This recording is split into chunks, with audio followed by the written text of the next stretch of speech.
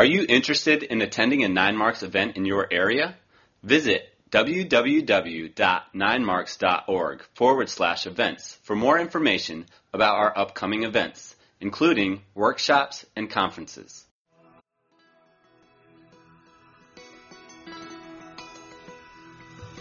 Hi, I'm Ryan Townsend, Executive Director of 9 Marks.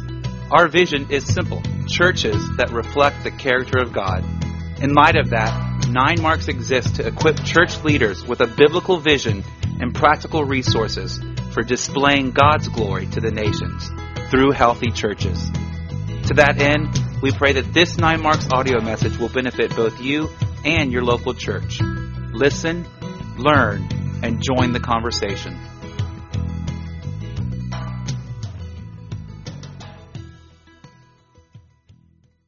It's February 23rd, 2012. We're in Washington, D.C. I'm Jonathan Leeman, Editorial Director for 9 Marks and a member of Capitol Hill Baptist Church. Welcome to this 9 Marks leadership interview. Today we have with us Dr. Hunter Powell. Hunter is an associate pastor of Guilford Baptist in Sterling, Virginia, husband to Laura, father of 3 children, Whitfield, Hudson, and Kate, and the author of The Dissenting Brethren and the Power of the Keys, 1640 to 1644, a dissertation which was just approved last spring by University of Cambridge. Thank you for being with us, Hunter. Good to be here, Jonathan. And we also have Dr. Mark Dever. Dr. Dever, why am I sitting in this chair conducting this interview? Because you made me move. I wanted to sit there. Okay, why am I leading? Because you are an expert on congregationalism, and Hunter has written a long and careful dissertation on what some Christians in the 1640s understood about what Jesus had done in authority he had given to the local church. And because he has looked at that so carefully historically, and you, Jonathan, have thought about that so much theologically, as you can tell if you read your book, Church and the Surprising Offense of God's Love, I thought you would be a natural one to lead us through this conversation with Hunter.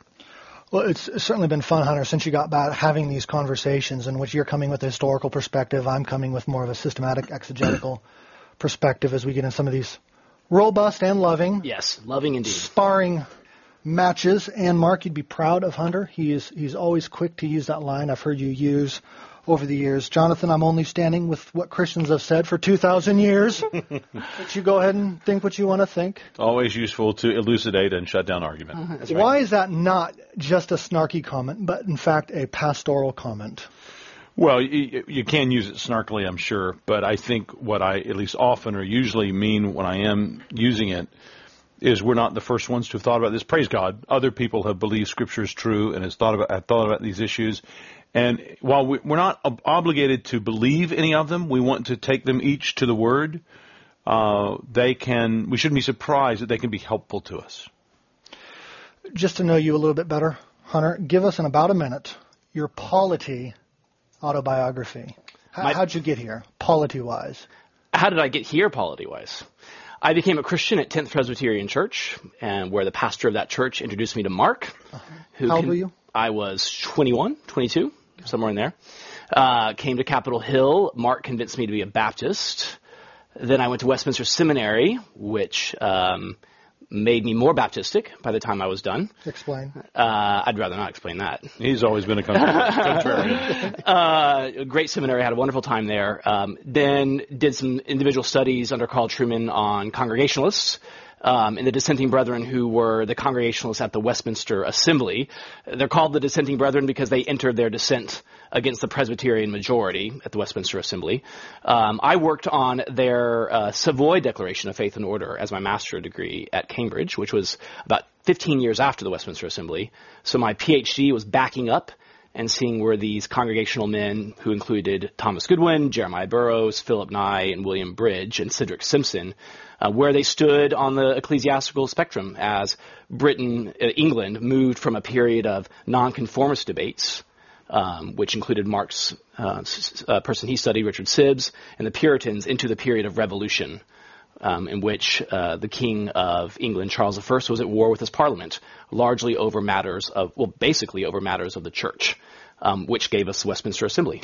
And so I looked at the Congregationalists at the Westminster Assembly, which ultimately produced the Westminster Confession of Faith. And at this point, you are at a Baptist church. So a convinced Congregationalist. Yes. Right. Now, your dissertation asks us to get into the weeds here a little bit of church polity. And in fact, I think in this interview we're going to be a little bit more Congregationalist, small c, than we typically are. Mark, is 9 Marks a Congregationalist ministry?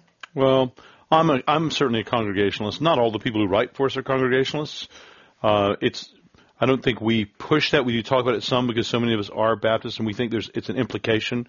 But much of what we say, you could translate, more of what we say generally, you could translate with no problem into a less than congregational church. Mm-hmm. It's exactly because we're on this conversation that this could be one of the least accessible for some people who generally like 9 Marks and use it. Because I think the three of us anyway, whatever differences we may have, we do all share the assumption that Jesus gave the power to admit into membership to the Lord's Supper and to put out of membership from the Lord's Supper to the local congregation. Yep. Should Presbyterians and Anglicans and others keep listening at this point? Absolutely. I mean, one of the things that I try to do as I looked at the Congregationalists is show how much commonality there actually was on many issues between the Presbyterians and the Congregationalists at the Westminster Assembly. One thing that came out of the dissertation was how many different types of Presbyterian polities were on offer at the Westminster Assembly. And one of the points I make is the Scottish Presbyterians that celebrated George Gillespie, Samuel Rutherford, were actually much closer to men like Thomas Goodwin and Jeremiah Burroughs, the Congregationalists, than we have typically thought. And that was because of their emphasis on power residing at the local particular church for matters of excommunication and so forth, which we can get into. And one of the things that I thought you showed very clearly in your dissertation was the distinction between different kinds of Congregationalists. So, for example, John Owen was greatly affected by John Cotton, right, but he didn't exactly mimic John Cotton's Congregationalism. True. Well, before we get too far into the weeds, let me ask, is this a conversation that honestly is even worth having?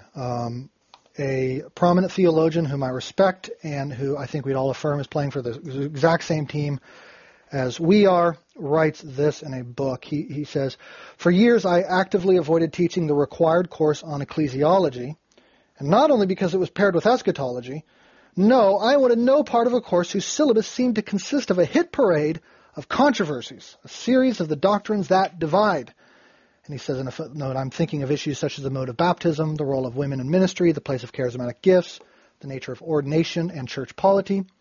Nothing," he says, "is more depressing than constant family squabbles." But these days, he goes on to say, he's happy to teach it because he's, quote, "decided to focus not on the areas of disagreement that bedevil evangelicalism, but rather on the essential core of the doctrine of the church, namely on understanding the basic nature and the basic mission of the church, mere ecclesiology," he calls it. And what is mere ecclesiology? It's one that's content to set aside the external matters of polity and practice because, he says, the church is the people of the gospel, a people assembled by the gospel in order to proclaim the gospel. Now, I mean, that's what we all want, right? I mean, we all want to be a people gathered by the gospel, proclaiming the gospel. I mean, isn't he right? How would the dissenting brethren, as you called them, have responded to this theologian? Well, I think we would all agree that issues of salvation and soteriology are of primary importance in the church. But the way he articulates it is ecclesiology plays way second fiddle to soteriology, which these divines, the Puritan divines, did not think in that way. When they started their debates at the Westminster Assembly, they started with the church. Because if we were going to manifest ideas of salvation, repentance, loving one another, edifying each other, and glorifying God, that was going to happen through the church. And those same men that spent so much time writing the Westminster Confession about issues of covenant of grace, covenant of works, things that we celebrate as Reformed Christians, spent just as much time exegeting scriptures on polity as they did with soteriology and theology. They took it really seriously. And they said, if Christ is ordaining a church, if Christ is telling us how to order a church, if Paul is praising the Colossian church for their faith and their order, then perhaps we should take seriously how God wants his church to look. So to dismiss it as squabbles misses the fact that they squabbled because it was important. And Christ instituted it. And Christ instituted it. I would say that regardless of how generous we can be in the estimates of the intentions of the person you've just quoted, what that quotation is a grotesque subversion of the authority of Scripture. It's a giving of the church over to pragmatism. It's saying the very things that the pastors listening to this interview have to decide every day, every week, not about the two natures of Christ or what our adoption is in him, but about what we're going to do at church, that none of those things are addressed by Scripture. Mm-hmm. And I reject that as effectively a secession from the authority of Scripture. I don't think that's true, and that's not what Christians in the past have thought. And I think at this point, though they're not always, at this point, I think the Christians in the past have been wiser than even the wise brother who wrote that. Mm-hmm. Well, it's subverting Scripture. Would you also say it's putting the gospel at risk? Ultimately, because if the reason Jesus set up the local church is in part to display and protect the gospel, then in undermining protections that he put in place, you'll ultimately undermine things. So I often use the example of the polity of the church being the prongs that holds the diamond of the gospel. Mm-hmm. And if when you pick at those, there may not be any apparent damage when things are going well, but as soon as things begin to become unhealthy, you can see the damage that can be done quickly. It's precisely our polity which preserves the church from generation to generation. Not merely, but it's part of it. Okay. In contrast to this contemporary example, Hunter, I found your descriptions of how seriously these guys took polity fascinating. You write in the introduction, what may seem like ecclesiastical warfare in the Westminster Assembly to the modern reader was exactly what these divines were trained to do. And you described one such divine. He was a proselytizer for his own opinions, eager to divide truth from error, to best his adversary here and now, to secure acceptance of his ideas by his disciples and contemporaries. And then a few pages later, the apologetical narration has been described as a declaration of ecclesiastical warfare. I mean, ecclesiastical warfare is not a bit strident. When people look at these debates in the 17th century and they see Presbyterians debating Congregationalists, and they see someone argue over polity, they assume they were enemies. Mm-hmm. When actually they were trained to debate that, and they wanted to isolate truth from error. And truth in the church and how a church was structured was of fundamental importance to them. Well, and these were not denominational wars like, a Methodist and a Baptist in the South arguing about whose church is better. These are all Anglicans. There aren't multiple denominations. There's one denomination, and we're arguing. We're various parties trying to understand the truth, trying to decide how the church should be structured. Mm-hmm. So it's just a very different kind of thing than the way it strikes our ears, I think, today. So when these debates started, the bishop ran the diocese, which had several parishes or local churches. And to them, the bishop was not what Scripture described as an overseer, which they saw as a presbytery, multiple elders over one particular church. Well, the Presbyterians. The Presbyterians and the Congregationalists. What they saw fundamentally problematic with a bishop over multiple churches was the bishop had been separated from the flock he was meant to feed. So this idea that one man could control multiple churches was anathema to them. And that's part of the reason why they had to redefine the church around the local body. They would later deal with issues of presbytery over multiple churches. But they had to reunite the pastor and his people as how to glorify God, how to shepherd the flock that you're an overseer of. That sounds like a relevant conversation for today. Yeah, no doubt. Well, we'll maybe get to that in a minute. Mark, am I right in thinking there's not been many books written on polity in the last 100 years? And if so, why is that? Probably more than we think, but certainly none that have gained any particular popularity. Why don't we read books on polity now? Because I think, at least here in America, I think we're essentialists. Uh-huh. We evangelicals care about what's essential for salvation, and if it's not essential, we assume it's unimportant. And polity very squarely falls in that non-essential category. I read you a quote from one brother a few moments ago. Here's another quote from Carl Trueman. The problem with the way evangelicalism now functions is it has weakened the church because it requires the marginalizing of ecclesiastical distinctives, such as views on baptism and church government. Evangelicalism and its institutions cannot, in theory, replace the church. Furthermore, the whole problem of accountability is a hardy perennial problem for parachurch organizations, from seminaries to academic fellowships like the Evangelical Theological Society, maybe even 9 Marks.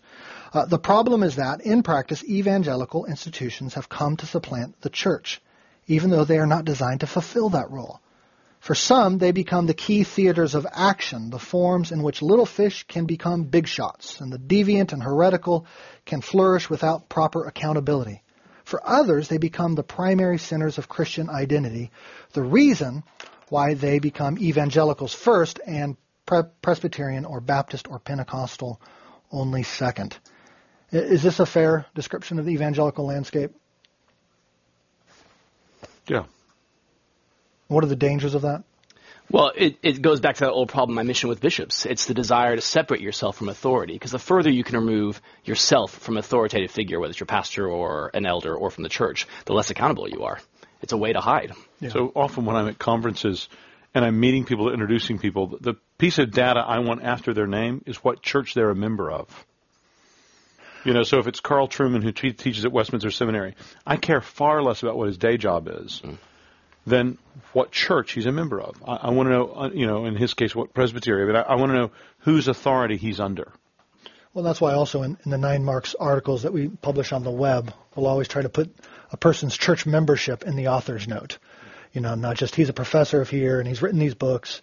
He's also a member of this church, just trying to tie our identity back into. Because that church is the first line of accountability for problems. I mean, we've had this conversation before in other interviews. With the problems that had happened in the Southern Baptist Convention in the middle of the 20th century over theological unbelief, those had to be taken care of through messy political maneuvers for 30 years. When if the churches had been healthier, the Baptist churches around employees of entities like seminaries would have simply excommunicated people who were heretics. Mm-hmm. And the seminaries then would not have been able to have employed people who were not members of Baptist churches, and it would have been taken care of. But because the Baptist churches had become unhealthy, we had to go through a much different, long, torturous process. And even then, the victory that was secured for truth and right, insofar as that's what it was, is no more secure than the health of the churches around it. So let's say you've had a bunch of churches leave, effectively, the SBC, who didn't believe in the bodily resurrection, or we can go through all kinds of doctrines. So now you have just the churches remaining who believe that, but if they are as uncareful of their church membership going forward as they have been in the past, the seminaries will be no more healthy. Mm-hmm. It'll be a matter of a generation or two before they're gone again. Mm-hmm. So the churches must be recovered if the gospel is to be safeguarded. Mm-hmm. Something I was thinking about over lunch in our discussion together, though. These guys, the dissenting brethren, who, again, we'll get to in a minute here, we're looking out at a quote-unquote Christianized Europe, a state-established Europe, right? And so, of course, they're looking at these matters of polity and taking care in that, because everybody claimed, at least, to be a Christian, and so they had to do the careful work of drawing lines between true professions, not true professions, and so forth. Well, we're looking at a secular America, right, or Europe today, and we're more concerned with I don't want to say that. Evangelism seems to be pitted against some of these very questions and polity. And just kind of going off of what you just said, Mark, why is it that how we do evangelism and our success in evangelism, or the importance of evangelism, so much very tied to finding our first identity in the local church and not in the seminary or not in some other evangelical institution? Why are these things wed together?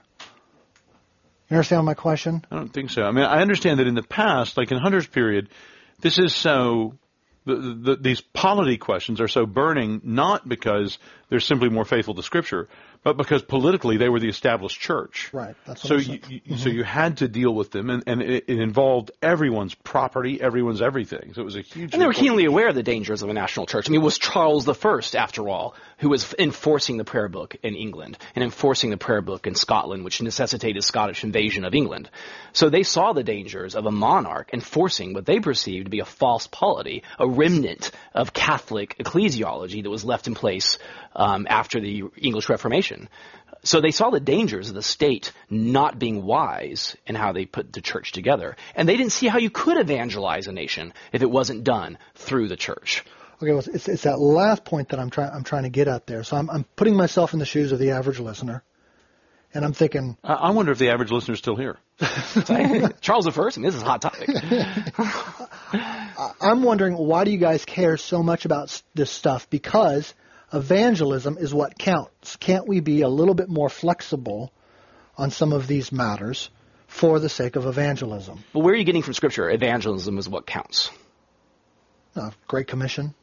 That's all that the Bible has to say about evangelism. Yeah, I would just say that, in denominations that give awards to churches that have the most baptisms, they're basically funding carnal ambition, potentially, on the part of pastors to appear successful, so that they put pressure on more people, more theologically distant people, younger people, more manipulatable people, to make some kind of decision so that they are baptized, so that they can feel that somehow they've obeyed Christ's command there, or they can report an aggregate of statistics. Look, we have the largest number in our county or our state of baptisms. And all of those things flow into this conversation of polity, because and what a healthy church is. Because if we're not careful, some of the things that we mean to encourage evangelism actually end up hurting evangelism. So I think a lot of big megachurches that I think may be proud about how many people they evangelize are actually making it harder for the gospel in their areas, because they are baptizing people way prematurely, and they are making people who really don't know Jesus, whose lives don't change at all, who give no evidence of being regenerate. They're bringing them into the membership of their church. They are calling them Christians. They're letting them know they think that they are Christians. They're not confronting them on inconsistencies and unrepentant sin in their lives. They're letting them go out, circulate in public as people who are saying that, yeah, this is what it means to be a Christian. This is what it means to follow Jesus. And it's their own polities that, in a sense, help them to be unable to deal with this problem. So their polities are vitally related to, it's not the whole issue, but it is vitally related to to what makes evangelism even harder. So can we say in a sentence, good evangelism depends, in part, on good polity? A little stronger than I would put it, but it's certainly something in that direction. Plays an important role. If you emphasize evangelism to the point of all we want to do is convert people, fabulous, great, and that's of primary importance in the church, obviously. But then they have to go to a church. And the Bible goes on to talk about submit to your leaders. If they only understand that to be to listen to them on a Sunday morning because they were taught the gospel once and the relationship you need to have with your leaders is just merely hearing them teach about Jesus every Sunday, then you've had a fundamental misunderstanding of what Hebrews is after, what Paul is after when he talks about the church. And they do move on to writing letters to churches and telling them how to order themselves in churches. So there has to be some value in the right ordering of the church. Paul spends a lot of time talking about the church. You can have a very thinned out idea of what the local church is. Yeah. Brother, you've done a lot of hard and good work in the weeds. Certainly hard. On this dissertation, and I want to descend here a little bit into the weeds. All right. So if you've already we're not there yet. Exactly. If you've already tuned out, you're gonna. Here we go. We're gonna get into the weeds. It's October 12th, 1643. No doubt a dark and drizzly English day. The British Parliament sends an order enjoining an assembly of divines. What's a divine? Puritan, scholar of the faith. Theologian. Sends an assembly of divines to, quote, speedy take in hand the discipline and the liturgy of the church. And then you write, the House of Lords order that the divines to find the, quote, discipline and government that is, quote, most agreeable to God's word. So here's Parliament asking these theologians. Parliament is telling the Westminster Assembly, get moving. We need the church settled. And as long as we don't have it settled, this nation will be unstable. And they say they want one that is near in agreement with the Church of Scotland and other Reformed churches abroad to be settled in this church instead and place of the present prelatic government. You'll define that for us. Prelate's a bishop, so it's just a bishop government. Which the Parliament is resolved to be taken away. Why were they trying to get rid of what they had in place? So the Church of England, which was in place. So they wanted something different. Yeah, the heirs of Charles I, who was King of England in this period, or leading up to it, he was, as I said earlier, enforcing the prayer book, which are issues of bowing before the cross, or things that aren't in Scripture. You all talked about it earlier in the vestments controversy. Which people were saying, you can't force me to do something that I'm not forced to do in Scripture. Well, Charles wasn't known for making the wise decisions at the right times, so he continued to force this, and Parliament would not tolerate it anymore. So what eventually happened, long story short, is war broke out, and the king, as the titular head of the Church of England, when he leaves London, the church leaves with him. Mm-hmm. They also begin to see the reason why there are so many errors in the church is that a corrupt bishop, like Archbishop Laud or Bishop Bren, can force, as long as they're overseeing pastors in churches, they can arbitrarily fire them for disobeying the prayer book. Mm-hmm. So Parliament recognizes it's not just the king that's the problem, it's the church that he leads. Scotland had a very good, robust Presbyterian church by this point, and they invited the Scots to come down to the Westminster Assembly to help out in defining a new church.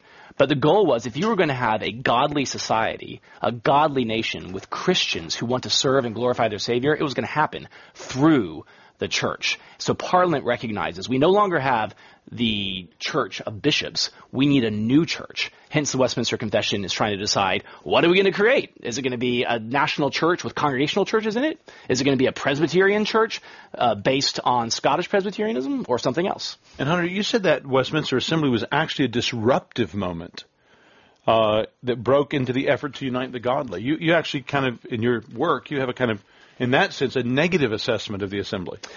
Well, I have a very positive assessment in terms of the theology handed down to us in the confession is fabulous, and we all benefit from it. But the more precisionist you get in church polity for these divines, the more divisive it's going to be. Because on any number of issues, they may decide they dissent on what an elder can or cannot do. But didn't they have to make decisions about those kind of things if the church needed to have some polity to operate by? Sure, and that's why the Westminster Confession is a compromise document. Well, one of the central places, it seems, of disagreement is around a couple of scriptural texts and the keys of the kingdom. Let me read those texts briefly here. Jesus says to Peter in Matthew 16, "And I tell you, you are Peter, and on this rock I will build my church, and the gates of hell shall not prevail against it." And then the key verse, "I will give you the keys of the kingdom of heaven, and whatever you bind on earth shall be bound in heaven, and whatever you loose on earth shall be loosed in heaven." And the word keys doesn't happen again, but that same binding and loosing is mentioned again in Matthew 18, where after a person is confronted in their sin and they're not responding, they're not repenting of their sin, he says, tell it to the church, and if he doesn't listen to the church, treat him as you would a Gentile and tax collector. And then verse 18 of Matthew 18, "Truly I say to you, whatever you bind on earth shall be bound in heaven, and whatever you loose on earth shall be loosed in heaven." And Thomas Goodwin, one of these dissenting brethren, calls this the substratum of all church government. What does that mean? Why is this so important? Through Peter, in one way or another, Christ is founding his church. This is the first time we hear church mentioned. Christ is founding his church, and that is the general commission of a new church, a new set of keys given to Peter. We go to Matthew 18 to see how that's further defined in terms of the local church. Now, the important, I think, essential thing for Congregationalists particularly, although for other divines as well, is that the way we know that the church is being defined here is that we're dealing with issues of excommunication, binding and loosing, which is the highest power a church has. So when Christ founds the church, he does that by giving them the power to bind and loose. So we are alerted to the fact, if we can isolate where the power to bind and loose is located, then we've isolated what the church is. And by that you mean excommunication. Most specifically, excommunication. Which is the highest power a church has, given to it on earth. And you want to explain why that's the highest power a church has? To hand someone over to Satan. There's no more fearful and dreadful task. So is that affecting it as in a Roman Catholic understanding, or acknowledging and recognizing? Acknowledging and recognizing with a goal of winning back. Well, I've likened it to the state's power of the sword. Whoever has the power of the sword to end a life has, by definition, the most central, highest power in a nation. Right. If I have power of the sword, everything else is underneath that, right? If I can take your life. And I think in the same way, whoever has the power of excommunication, removing you from church membership, removing you from your status in the citizenship in the kingdom of heaven, everything else is going to beneath that. So in this month of October, when they debate this verse, there's a lot of questions who Peter is. Right. Because obviously he's a representative figure, much like Adam is representative of the human race. They would see Peter as representing the church. You say there's 5 different ways of interpreting Peter. Yeah, I think for right now there's only a few that I need to mention here. But one was that Peter simply was representing the apostles, which did have a supernatural and extraordinary gift from Christ. There's also some Presbyterians that believed that Peter was an apostle, and apostles were forerunners of elders. Therefore, if you could say all church power, i.e. the keys, were given just to Peter as he stood in the place of elders, then you go down the Presbyterian road. All church power rests in the elders alone. Therefore, when elders of our Presbyterian friends meet at presbytery, it doesn't matter if the people are there because all church power rests in the elders. So when they're at presbytery together, they're still a church. They have the Lord's Supper. They have the Lord's Supper. Have church power, will travel. There was another view that Peter had just given his confession of faith. He had just confessed Jesus as the Christ, and then Christ gave him the keys. There's an argument that many Congregationalists have that therefore all believers inherently have the power of the keys, or all church power. Now that's the independence? That would be an independent view, what was called independency in this period of time. The Congregationalists that I studied say it's impossible to know. I mean, all of those things surely must be included. Apostles exercise extraordinary gifts. Elders have unique gifts. The people are involved. Therefore, you've got to go to Matthew 18. And the important thing about Matthew 18, I think, for us as Congregationalists, with it trying to draw us out of the weeds a little bit, is if we understand excommunication to be the highest power a church has, then if we isolate Matthew 18 to say, tell the church, then we have to believe, and we go to 1 Corinthians 5, where the people join in the excommunication process, then we have to understand the people, in some measure, are partaking in the highest power a church has. And you can't dismiss that readily and say the people have no role in the church. The people are already involved in the most fearful and awesome task a church has. Therefore, you must believe the people are involved in church government. You present John Cotton, who, the New England Divine, though he was not at Westminster, presented the best example of the Congregationalists' views in his essay on the Keys of the Kingdom. Is that correct?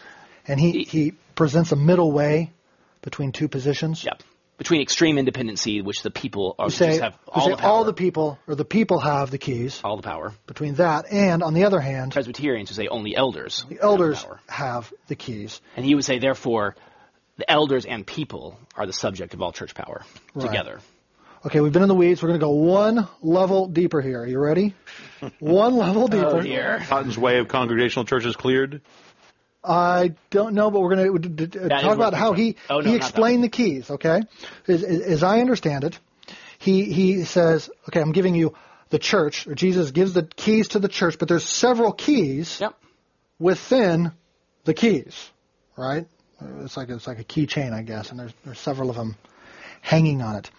And there's the key of knowledge, which all believers have, so picture a tree, kind of an organic tree. So you have the key of knowledge on the one side, and over here you have the key of power, and then we're going to divide the key of power, the key of order. And what does it mean? Sure you want to go here? What does it mean that every New Testament prof has just tuned out right now? Yeah, precisely. Well, I think this is important for understanding the difference between an elder authority and congregational authority. Okay. And I think we can try to have this conversation here. Where can we have it? Go ahead, man. That's what I'm saying.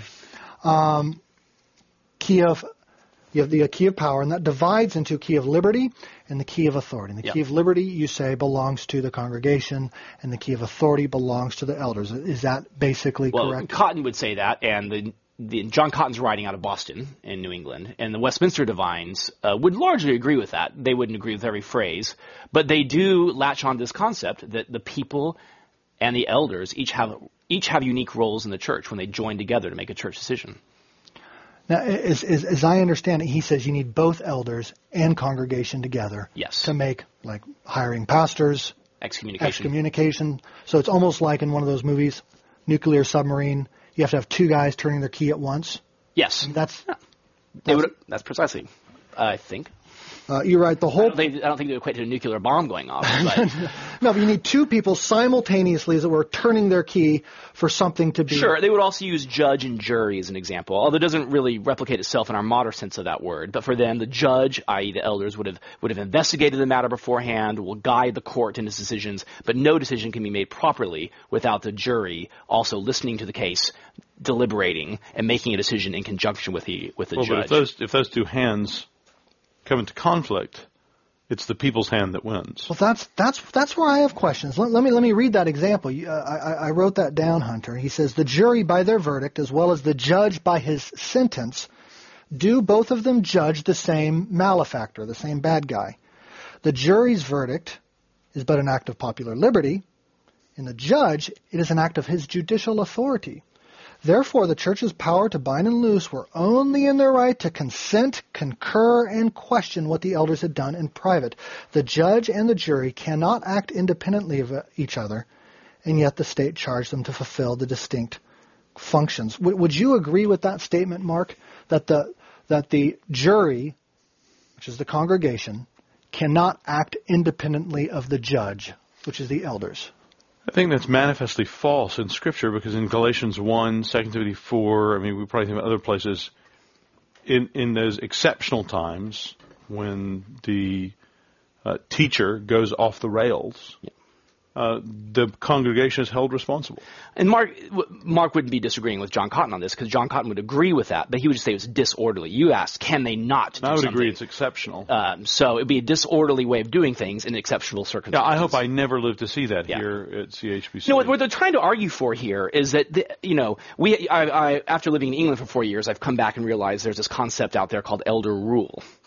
Mm-hmm. Which I was unfamiliar with. In which, you mean as distinguished from elder-led? Yes. Yeah.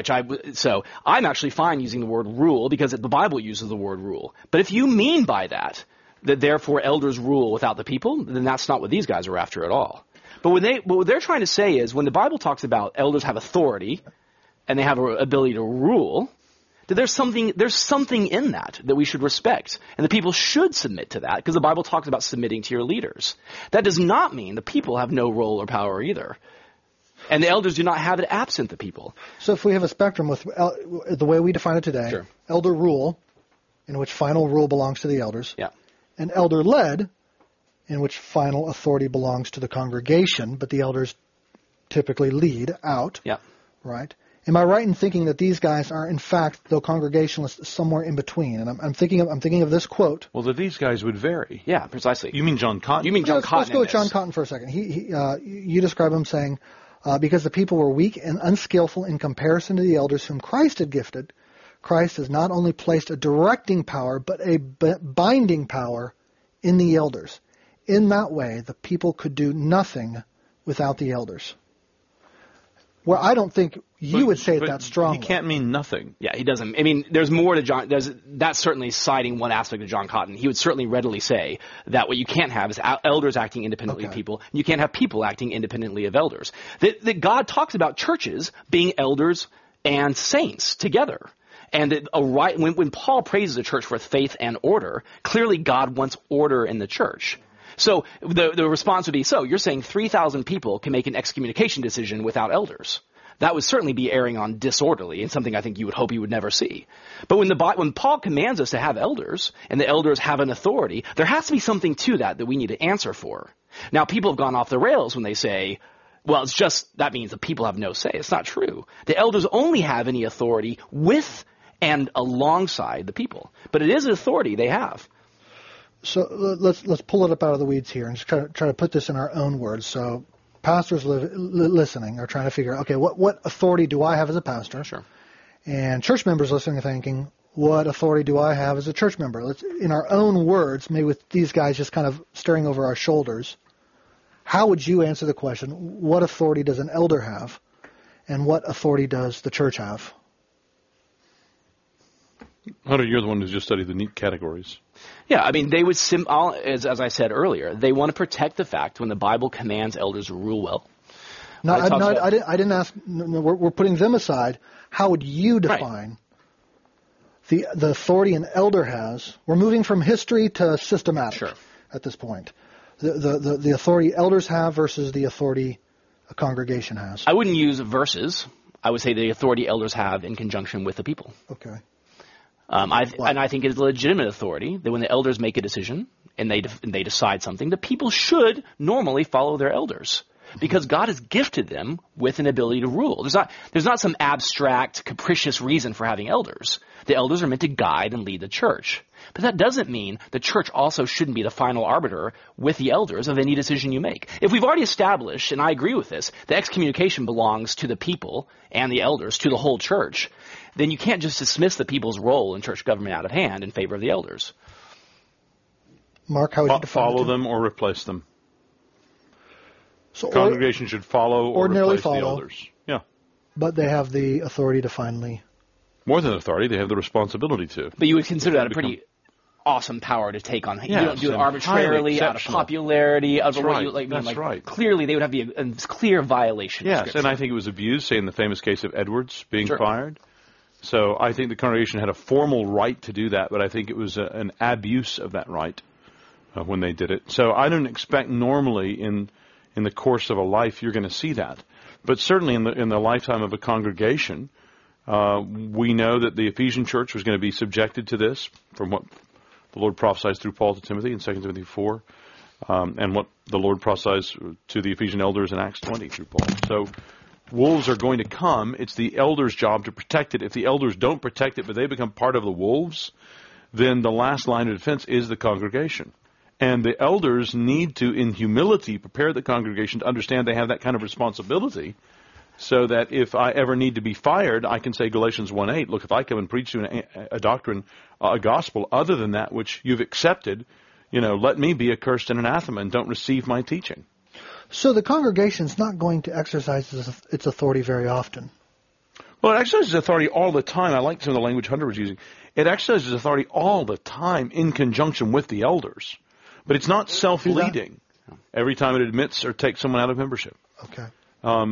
And when it recognizes an officer in the church, a new elder. And not to push this judge-jury analogy too far, but it is helpful to think of a judge who investigates things beforehand, who does the legwork, and who shepherds the jury in their decision-making process. I think that's fine and a healthy way a church runs. Would it be fair to distinguish the two types of authority by saying that the elder's authority is a persuasive counsel authority and that the congregation's authority is an effectual binding authority? Or would you say that's overly simplistic? Do you mean congregation absent elders? I assume you mean generally in concert with elders. Let's say in general, in concert. But when pushed to the mat, ultimately the congregation. In other words, can an elder, Mark, senior pastor of the church, can you say to a member of your church, I bind you, I loose you? And that is effectually done apart from the congregation doing that. Well, if I bind or loose, you mean accept you into membership or put you out of membership? No. Correct.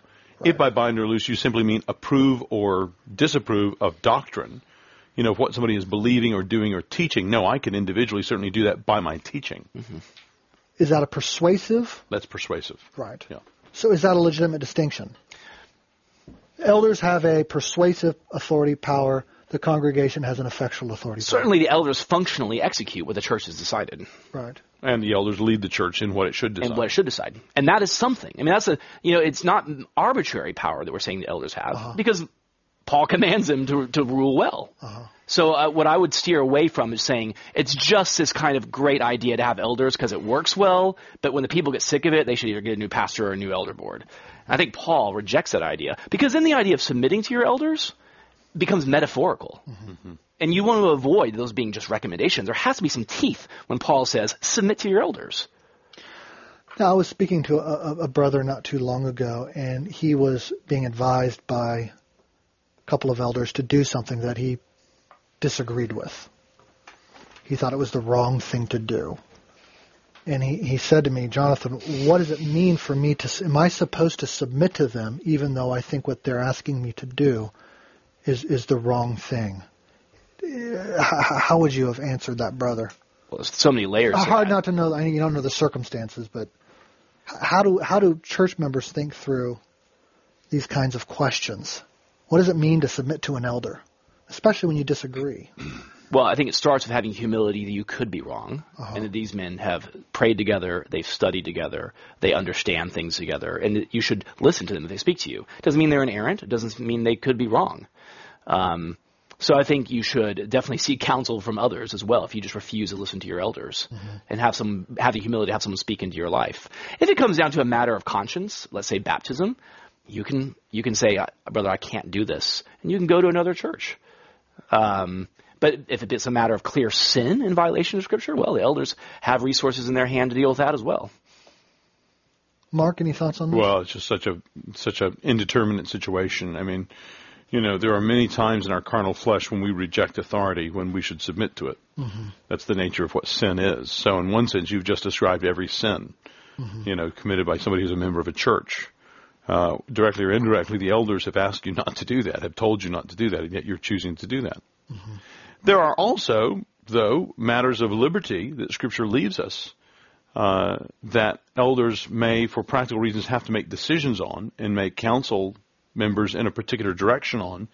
And there, I wouldn't think that elders would, again, it would just depend on the particulars, whether elders would say that was important or not important to follow their advice.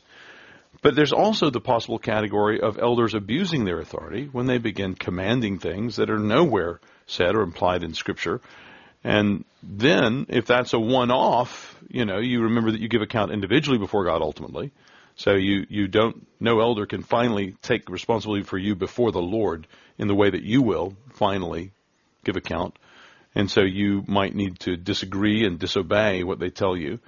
And if that becomes typical of them, if that becomes characteristic of them, then you as that Christian need to, as Hunter said, you need to leave and find a church where you would trust the elders. Mm-hmm. I think a lot of this elder-led issue comes from the same issues that came from Presbyterians in the 17th century, a fear of anarchy, a fear of insubordination, a fear of they just don't know enough to help me in the church.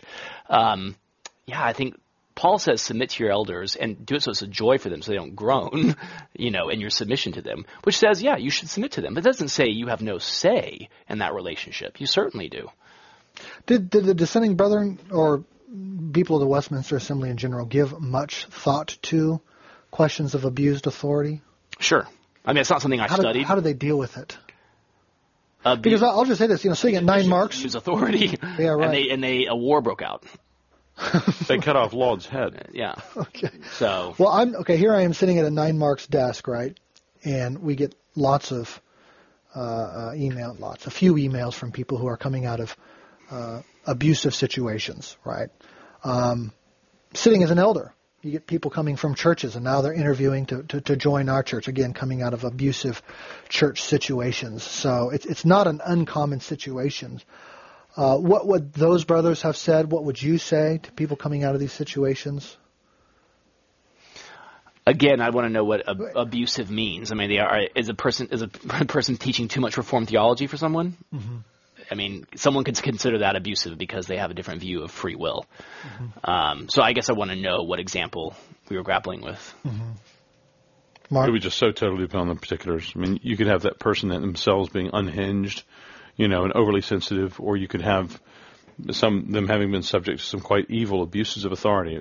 You have the whole gamut. A lot of times, if you're an elder and you're interviewing someone and you see a trail of churches they keep leaving because they keep continually be abused, there's a common denominator there. I remember one guy I interviewed for church membership who had been a member of maybe 20 or 30 some odd churches, and I made him go through every single one and tell him in every case why he left, and he could remember them all. Wow. And it was pretty clear that, I'm sure there was probably some abuse of authority in there somewhere, but there was also just a lot of persnicketyness and difficulty on his side. Well, no, I was having a conversation with another brother who very similar circumstances, and he continued to invoke the authority of Scripture over and against the authority of a church. How do you put those two things together? I mean, isn't Scripture our final authority? Definitely. Sure. Okay. Well, I think Scripture is telling me one thing, and how do I put that? How do I think through practically just average member with the authority of a church? I think you join a local church where you trust the elders, where what you're hearing taught from the front seems to line up with what you think is taught in Scripture, where you see the fruit of the Spirit evident in the individual's lives and in the lives of the congregation as a whole, so that you can trust them. You join in the humility of knowing that you don't know everything yourself, that you need to be instructed, that you need to be taught, that Jesus actually intended you not to follow Him alone. Jesus actually intended you to follow Him in concert with others and under the authority of elders that His Word tells you to submit to. So if you don't bring that kind of humility to the table, you can't be a member of a church in the way the New Testament calls you to. It's very hard. We're walking a lonely path, a path that is unique and may not be a genuinely Christian path. You may be self-deceived, like the adulterer in 1 Corinthians 5. It's a hard thing to try to do it yourself. That's not what He calls us to do. And prayerfully consider your own pride in that issue. I mean, when Paul says to the Thessalonians, respect your elders, he's not saying respect insofar as it's convenient to you. I mean, it seems like Paul's saying respect them. Mm-hmm. So I think you better be very clear on where the disagreement is and have some robust discussions and have the humility to see, if my entire elder board thinks I'm wrong here, maybe I am wrong. You may not be. But if you find yourself continually critical of the teachers in your church, which is something many people struggle with, then maybe you should pray through those passages of Scripture that say, submit to your leaders, respect them. Thinking about this makes what Luther did all the more amazing. That he withstood all of the authority of the people in the church, authority from the past in terms of writings, because he thought he saw something in Scripture so clearly. But I think we have to realize those kind of moments have to be unusual. Mm-hmm. Well, it's almost like we're all trying to relive that moment. We think we're gonna do the same thing. And I hope I never need to relive that moment. I mean, how often do we invoke Luther's example, though? Yeah. As if we're all here I stand. I will go to see this movie. Oh, all right. I mean, that's just really not the same kind of thing, but yeah. Right. Well, I've just known such growth in my own life when I've submitted to the elders over me spiritually, and I find that the Lord in His mercy and strange wisdom seems to give me more authority in the body when I'm submitting to those He's placed over me. Yep. Is elder authority then, say in relation to Scripture, a little bit like parental authority as a child? In that, ordinarily, I am certainly as a child to obey my parents, right? Not over and against Scripture. If they ask me to do something that's over and against Scripture, I disobey my parents, right? But certainly, God has established parents over me. Is there a similar relationship there? The Puritans did use an example of, it's completely contextual, but parents making a decision for their daughter to wed someone, arranged marriage, which in those circumstances, the daughter should probably respect her parents' decision in that matter. But they're also very clear, the daughter, it can't be done unless she agrees and wants to do it as well. But for her to say no to her parents and reject them completely would be to disavow their wisdom in making decisions for her and to help her. And that's an analogy they would use. I mean, so they invoke that comparison. Yeah, they do. But they don't. You can't use that example today because we don't have arranged marriages and so forth. I would think that the elder's authority, this analogy would be that I don't understand myself to be in sin when I withdraw from one church to go to another. I may be, but I may well not be. Yeah. I may have a fairly, light reason, like I perceive I'll grow better as a Christian over at this other church because of relationships I have or because of the way I respond to the teaching or whatever it is. Now, while that could be a mask for sin or me not dealing with things, that's certainly possible. It could be fine in this limited and fallen world where we live through it quickly. It may be that, okay, fine, do that now. Whereas were I to try to withdraw myself as a minor from the authority of my parents, cannot do. Yeah, that would be a whole other matter. So, Mark, where do you get from Scripture the idea that elders can make lots of decisions without the people involved, and the big decisions like a budget or excommunication or discipline really need to be brought to the people? But pick any one of those because they all feel a little bit different. Just pick any one of those. There's minor decisions elders have to make on a day-to-day basis. So you don't run to the people with.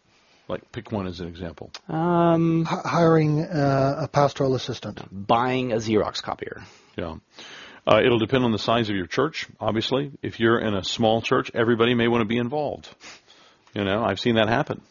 But the larger the church is, the more people, for it to operate, have to second responsibilities to individuals. They have to trust them with things so that when they have their time all together, their time is focused on the most important things. So in our members' meetings, most of our time is taken up with members being transferred or occasionally excommunicated, and mainly with members being brought in. But you don't think you've acted disorderly if you buy a copier without checking with the church? Could be, depending on the order of the church. If your church is used to, it's 30 people, and you're used to having a members' meeting around which refrigerator we're going to replace the current one with, then it could be kind of disruptive and disorderly for you just to go ahead and buy it yourself. But the Bible allows you to make that decision. Oh, yeah. All that kind of stuff is well within the freedom of a local congregation to decide what's the best way to order our life together. And I would certainly discourage churches from trying to get involved in that level of detail as a whole, as a congregation. Second those things to individuals and move on. What about that issue of satellite churches where a pastor makes a decision that affects congregations 100 miles away? Well, that seems to me just to return us to the historical discussions that they were having in the 1640s about the episcopacy. Does God intend for one man to rule multiple congregations? I don't think so. I think that's nowhere envisioned in the New Testament. And because of the nature of pastoral authority and how there is, it's in the context of teaching and relationship, there may be a governor, an effective governor on the size of a church, though we can debate that exactly. I think there would have to be a prohibition in anything that absolutely prohibits then that pastor from forming relationships with those over whom he's supposed to have authority. One of the concerns they had, obviously, about the bishops was ruling, and they believe the Bible taught ruling and teaching were coextensive. And the moment you have a bishop, he rules without teaching. He doesn't teach. Or, conversely, you can have someone who teach that really can't rule because he doesn't know the people he's teaching. Well, in the other place, this seems to be relevant to contemporary conversations, and even in the weediest of weeds that we got into, as you were moaning about that, Mark, is the question of who has the keys and where they located them, and if they're located in the elders alone, and the sort of those are the structures of the church, then it seems like I can have a multi-site congregation, right? Whereas if they're located in the congregation or the congregation with the elders, then it does seem like a multi-site, or certainly an Episcopal structure, is out of bounds. Well, Episcopalians, it's an anachronistic word used for this period, but they believe the bishop alone had the keys. He was the church. So if he had to confirm, he had to excommunicate where there be an excommunication. Precisely. Everything had to be approved by him. So if you think the Bible says all church power has been given to you, well, go, I guess, and do multi-site. Yeah. But what's striking to me is how careful these guys were in thinking it through at this level. And so much of the contemporary conversations aren't even scratching the surface. Again, just to favor our generation, these guys in this conversation had the fate of a nation hanging on them. Yeah. You know, in a way, it's every local church and 17 people in the church who care about these issues. Yeah. It just seems like a whole different issue. Now, in fact, all of us are really accountable before Christ for what he said in his word, and these decisions affect the welfare of people made in his image, sheep that have been committed to our care. So we should care a lot, but I just understand historically why there was. Well, and the Congregationalists at the Westminster Assembly, on one level, they saw one of the problems in England was because they had a national church bound together nationally. And that's what the Presbyterians wanted. That's what we have today, a Presbyterian church in America, a national Presbyterian church. And they just saw that as replacing one national church for another one that was unworkable and untenable and against Scripture. Last question. How do you guys, and how much do you guys teach your congregations about these matters, about polity? What do you say to them? What do you say to them about authority? I mean, how much should listeners, if they're pastors, be teaching their churches this stuff, and how often? I think you have to teach them your job description, because they have to know how to replace you or how to fire you if you need to be, how to pray for you and encourage you if you are doing your job. That they need to know those things. So when I come across it in the text, I'm quite happy to take opportunity for application to elders and to preachers and for people to understand that. Yeah. Do you teach about congregationalism? Sure. Some. I think the Bible teaches about it. But when you get there, you teach on it. How often are you talking about these things? Well, certainly Matthew 16 and Matthew 18 and 1 Corinthians 5, so I teach on it. But anytime I got to an issue of church order, and Paul complains when a church is behaving disorderly, I think that's because Paul sees value in a well-ordered church. Congregations will probably pop up in one of my applications once every 2 to 3 months, maybe. Okay. I guess. Do you think more? I mean, that's probably about... That sounds right. Yeah. Membership classes? Sure. Oh, well, certainly when you're not talking about the entire gathered congregation, we have systems set up to teach people this. Uh-huh. So when you come in and join our church, you have to take 6 classes, and congregationalism should be clearly present in 1 or 2 of those classes. And there'll be opportunity for Q&A. Brother, thank you so much for your time. Any final comments? Hunter, thank you for your excellent dissertation. As a guy who's, worked some in the late 1500s, early 1600s, and who loves the Westminster Confession, this was just fascinating to read. So as somebody who all those little Puritan paperbacks that Banner publishes, those guys are actually living names to me. I can see them walking around Cambridge. Yeah. This was just fun to read and good, careful theological work. And the only thing I'd add to that is if you've read those Puritan paperbacks, which are hugely edifying and encouraging, remember it's the same guys, the same Jeremiah Burroughs who wrote Rare Drew of Christian Contentment, that spent hours debating these issues. I mean, the same mind that produced William Bridge, Lifting Up for the Downcast. John Owen. I mean, the same mind that produced these wonderful texts that we have all read and been encouraged by, had the humility to realize they also thought about the church to that level, and it was that important to them. And maybe we can learn something from them. Why are the Congregationalist writers so disproportionately represented in things that we have today? Because people often will think of the Puritans as Presbyterians, but when you start looking at the writings that are done, Sibbes, Not at all a Presbyterian, kind of Episcopalian, Anglican, Bunyan, a Baptist. Maybe all these guys I just mentioned, Congregationalists. Maybe they're church preaching more than they were complaining. It was true in the 1640s and 50s. More practical works by the Congregationalists came out than the Presbyterians. And the Presbyterians read their practical works. So, and they're, these guys were friends as well. I mean, they go out for a beer after debating all day at the Westminster Assembly. So, well, there you just lost the Southern Baptist listeners. Thanks, Hunter. The last 60 seconds there was. We edited it out. That's all they could drink, actually, at the Westminster Assembly, because the water was so dangerous in London. How's that? Well, ending on that note. Thank you, brother. Thank you.